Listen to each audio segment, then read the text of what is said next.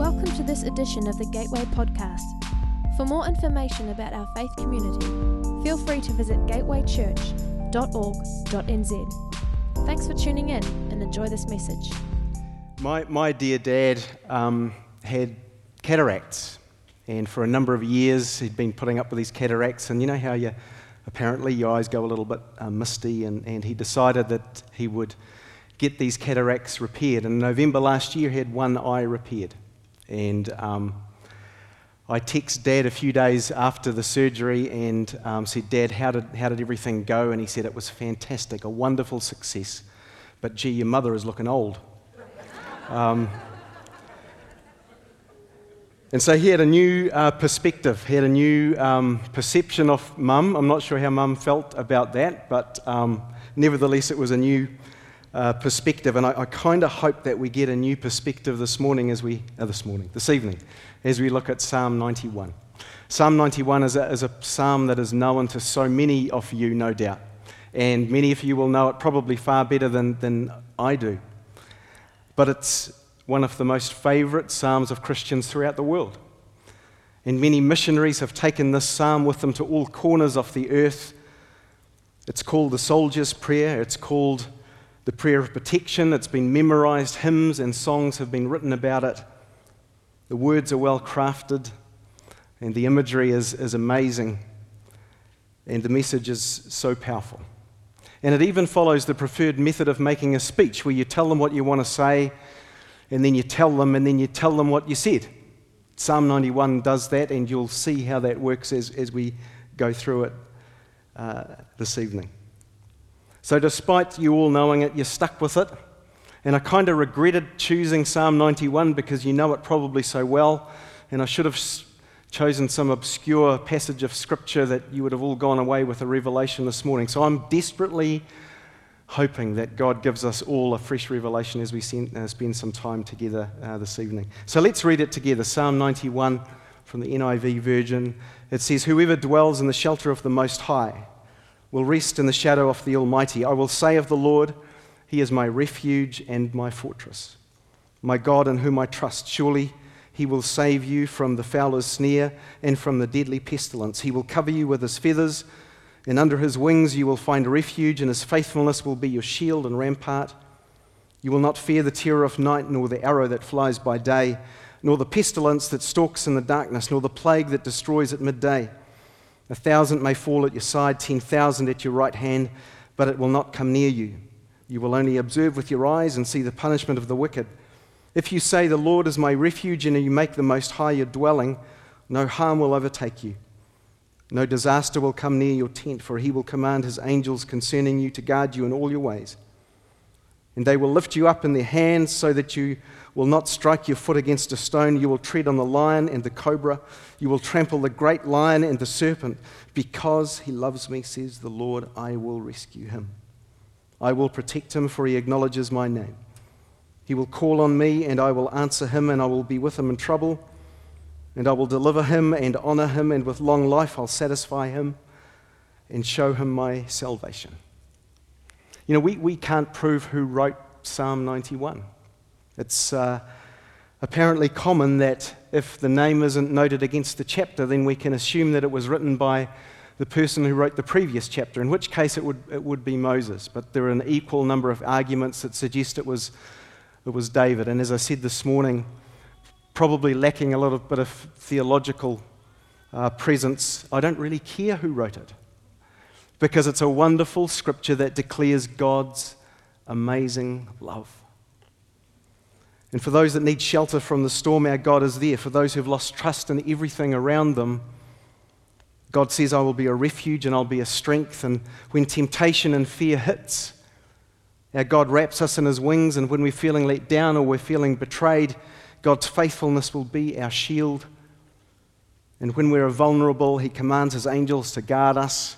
And I love the last few verses because it cries out God's love. Because He loves me, says the Lord, I will rescue Him. I will protect Him, for He acknowledges my name. He will call on me, and I will answer Him, and I'll be with Him in trouble, and I'll deliver Him, and I'll honor Him, and with long life I'll satisfy Him and show Him my salvation. It's a wonderful scripture, isn't it? a wonderful bunch of promises, of declarations, of assurances. You know, my wife often tells me that the hardest part about cooking a meal is actually deciding what to have. Some ladies are nodding, get that. And I kind of feel that way in Psalm 91. There's so much content, there are so many things that we could focus on, that we could think about. By the way, Sally will also tell you that cooking dilemma is much less of a dilemma for me. I can cook eggs, or I can cook steak, or I can actually cook eggs and steak, or whatever's on the East Star takeaway menu.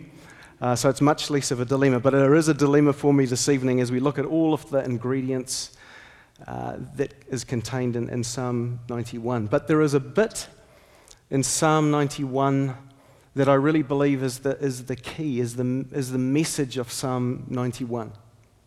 It says, "Whoever dwells in the shelter of the Most High will rest in the shadow of the Almighty." And within the second word of the first verse, we strike a critical part of this whole chapter. It sets the scene for the consequences of our decisions. It sets the scene for the consequences of the actions that we take. You see, this word dwell means much more than just an occasional visit to a friend. It's much, much more than that. The Hebrew word for dwell is yorshab. And that word means to sit. It means to be constant. It means to be consistent. It means to be home. And already I'm challenged by this whole thing. And I'm also reminded of another psalm in Psalm 27, verses 4 to 5, which says, "One thing I have desired of the Lord, that will I seek, that I may dwell in the house of the Lord all the days of my life, to behold the beauty of the Lord and to inquire in his temple. For in the time of trouble he shall hide me in his pavilion.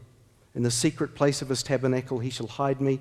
He shall set me high upon a rock. The one thing I have desired of the Lord, that will I seek, that I may dwell in the house of the Lord all of the days of my life."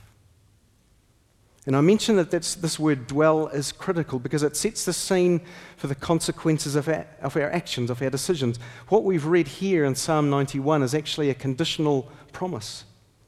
It says, "Whoever dwells in the shelter of the Most High will rest in the shadow of the Almighty." It therefore requires us to take an action, to make a response, to answer a call. And so I'm challenged. And maybe you are too. How often do we dwell in his presence as opposed to dwelling in some self-pity and some self-absorption and taking some time that is meaningless and frivolous only to pay a quick visit to the mercy seat of God before we're off dwelling on something else probably frivolous and meaningless. Charles Spurgeon, the great preacher and writer, wrote, "Every child of God looks towards the inner sanctuary and the mercy seat, yet all do not dwell in the most holy place. They run to it at times, enjoy occasional approaches, but they do not habitually reside in the mysterious presence." And I do wonder in this age, in this moment of time, if the devil's greatest tool is distraction. A world where space is filled with noise, where our minds are flooded with stuff, where success can be sometimes demonstrated by saying that we're busy or that our diaries are full. But I believe that God is calling us to stop hanging around the fringes of his presence, to stop making excuses, to stop ticking some spiritual checklist, but rather to be intentional, to be determined, to be habitual, and acknowledge that a loving God is crying out, "Come dwell with me. Come sit. Come home." No wonder in Psalm 46 it says, "Be still and know that I am God." And no wonder in Matthew 6:6 does it say, "But you, when you pray, go into your room, and when you have shut your door, pray to your Father who is in the secret place, and your Father who sees in secret will reward you openly." And you know, I also wonder if somehow the drive for individualism follows close behind the list of the devil's armory, where going against the flow has become somewhat heroic and encouraged, and this perceived ability to build a wall of impenetrable independence is applauded, where a go-it-alone mentality at the expense of others is seen as visionary. And meanwhile, we have a loving God is crying out, "Come dwell with me. Come sit. Come home. Whoever dwells in the shelter of the Most High will rest in the shadow of the Almighty." You know, there are other translations that instead of the word shelter, they refer to the phrase the secret place. He who dwells in the secret place of the Most High. And this reference to the secret place is found in many passages of Scripture. In fact, God has always had a secret place, a place where His glory could be felt. His majesty was demonstrated to the Israelites whenever He was worshipped in the tent and in the temple and in the tabernacle. And this temple was, as you're aware, divided into 3 parts. And one of those parts was called the Holy of Holies, the secret place. It was a place where the high priest could only enter into during the Day of Atonement. He could only enter into the secret place on the Day of Atonement. But it was a sacred place to meet with the triune God. But the death and resurrection of our Lord Jesus Christ brought a whole different dynamic to the secret place. At that time, the temple veil was separated, and the Holy of Holies became available to everyone. It gave direct access to everyone who calls themselves followers of Christ. This most secret place that was available only to the high priest was available to all who call themselves Christians through the death and the resurrection of our Jesus Christ on the cross. So this secret place, it's important. Mary B.M. Duncan writes, "This almighty friend, God, has admitted His chosen one, us, to His secret place. It's almost too wonderful to be true. It's almost too presumptuous a thought for such creatures as we are to entertain, but He Himself permits it, desires it, teaches us to realize that it is communion to which He calls us. The secret of the Lord is with them that fear Him." And she goes on to say, "He wishes us to know Him, and by His word and by His Spirit, He puts Himself before us. It is not His fault if we do not know Him. It is our own carelessness." And you know, it's really interesting to me that the very one that Satan tempted using the words from Psalm 91 became the only way for us to enter into the secret place, into the Holy of Holies. "Whoever dwells in the shelter of the Most High will rest in the shadow of the Almighty." Look, I know we've spent a while looking at this very early part of Psalm 91, but it's important. It's important because Jesus Christ made a costly way for us to enter in, an unimaginable sacrifice. And I strongly believe that God is desiring a response to this invitation, a response to this call, this invitation that allows us to be with a God that is so wonderfully described in the space of 2 verses. In the space of those 2 verses, we hear the majestic names of God described, the very essence of God. It says He is the Most High. It says He is the Almighty. It says He is the Lord. It says He is my God. And the first name, the Most High, is the Hebrew word Elyon, and it suggests a supreme monarch, one who is above all things. And the name signifies God's majesty. It signifies His sovereignty. And we'll talk a little bit about sovereignty a little bit later. And the second name that we see in Psalm 91 is Almighty. It's translated from the word Shaddai. And Shaddai has many meanings, but in this verse, it primarily suggests a mighty, powerful God. A God who is strong beyond our imagination, more than capable to supply our every need. And the third name that we see is the Lord. Translated from the word Yahweh, it's the personal name for God. And it was revealed to Moses at the burning bush in Exodus chapter 6 and verse 2.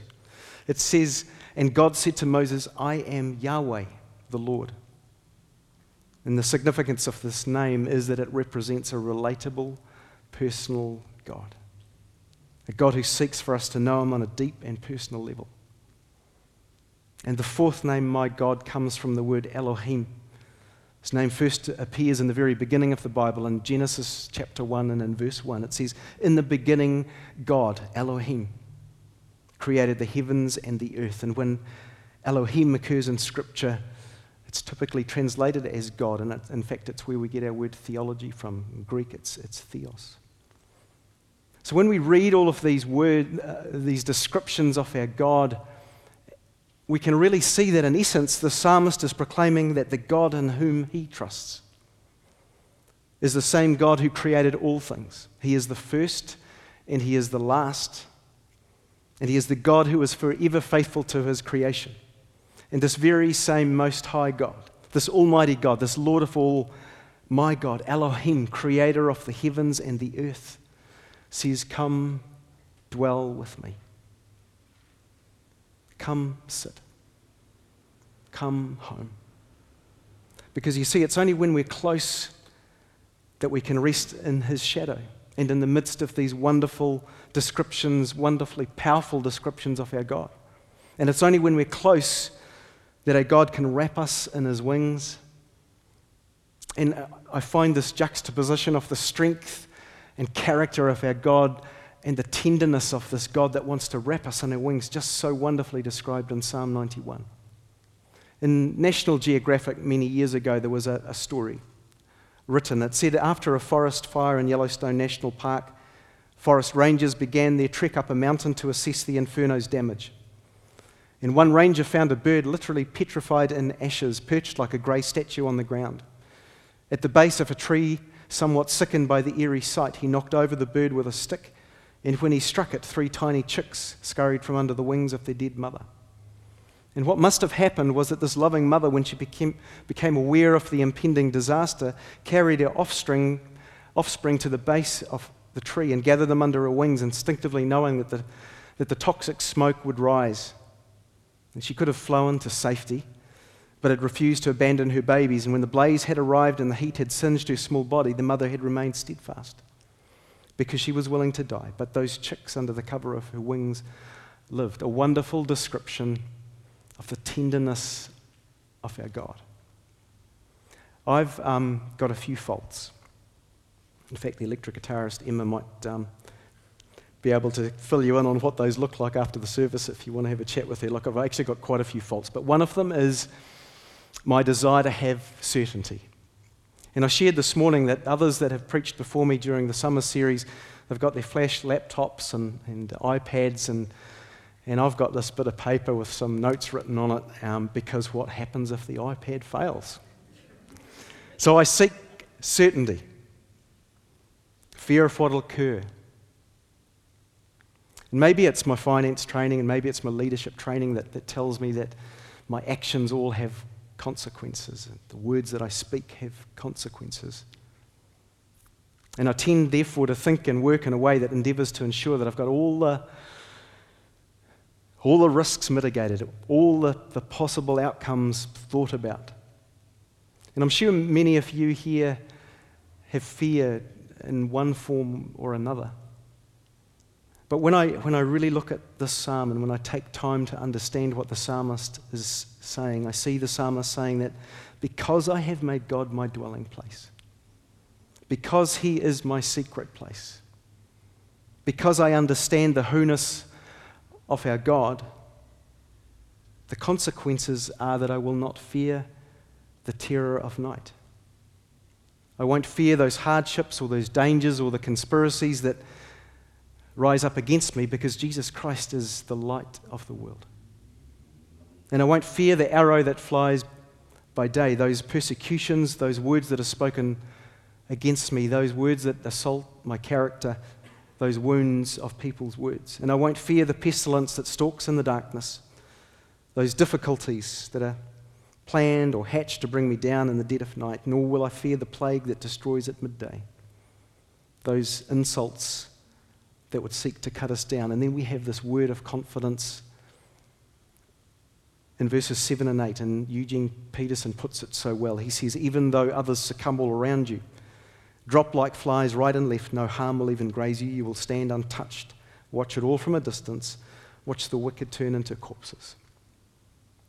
Look, I want to be really, really clear here. This whole psalm doesn't mean that we'll be immune to the way the world operates. Not only is the psalm about a call to dwell, this psalm is an insight into the sovereignty of our God. God will either choose to remove us from dangerous circumstance. It says that he will remove us from the fowler's snare in verse 3.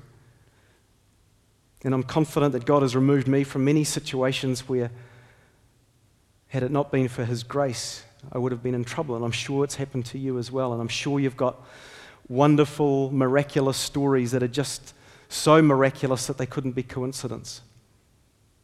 So God will choose to remove us from those situations, or he will walk with us in times of trouble. This is not a promise of immunity. Let me tell you a couple of stories. A Roman centurion in Luke chapter 7 sends for Jesus. His servant is very ill. And he sends for this Jesus that he has heard about. And he asks that he come and that he heal his servant. And Jesus says, I'll come to your house. And the centurion says, no, you don't need to come into the house. A Jew into the house of a Gentile, that's not necessary. You're a rabbi. You're the preeminent Jewish leader of our time. There's no need for you to come into the house. Just speak the word and my servant will be healed. And Jesus did. And the servant was. And then we have probably the greatest apostle of all time, Paul. And he writes in 2 Corinthians 12, verses 7 to 10. Therefore, in order to keep me from becoming conceited, I was given a thorn in my flesh, a messenger of Satan, to torment me. 3 times I pleaded with the Lord to take it away from me, but he said to me, my grace is sufficient for you, for my power is made perfect in weakness. Therefore, I will boast all the more gladly about my weakness, so that Christ's power may rest on me. That is why, for Christ's sake, I delight in weaknesses, in insults, in hardships, in persecutions, and difficulties. For when I am weak, then I am strong. On one hand, this Roman centurion that had heard about Jesus. On the other hand, maybe the greatest apostle of all time pleaded with God for three times to be healed, appealing for a miracle, and he didn't get it. I don't know a lot, but I know this. I know that our God is a good God. I know that his will for us is always good. I know that he is never diminished in power. I know that there is no limitation placed upon our God. His arm is never too weak. His arm is never too short. He's not some senile God that has forgotten his promises to his people. What he can do for us is never in question. But there are times that we must humble ourselves before his sovereignty, Elyon. In fact, it's very clear that we're going to go through some stuff, because it says in verse 15 that I will be with him in trouble, in the night, in the day, in the darkness, at midday, 24 hours a day, 7 days a week, always. You see, the secret is not to get what you want from God. The secret is to become who God wants you to be.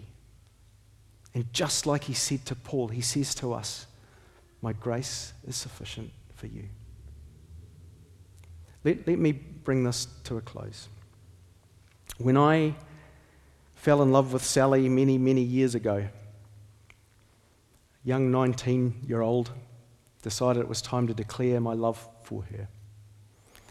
And I thought about what I'd say, and I thought about where I'd say it, and I thought about what she'd say to me back.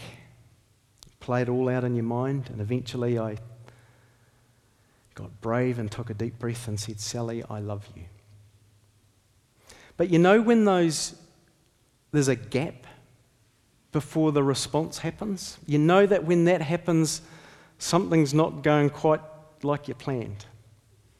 And the seconds just started to tick by, and they just seemed like minutes before Sally responded to my declaration of love. And the words that she uttered will be always in my heart and in my mind, she said, "That's nice." So I said, "Sally, I love you." And then there was this big gap, and then the response was this, "That's nice."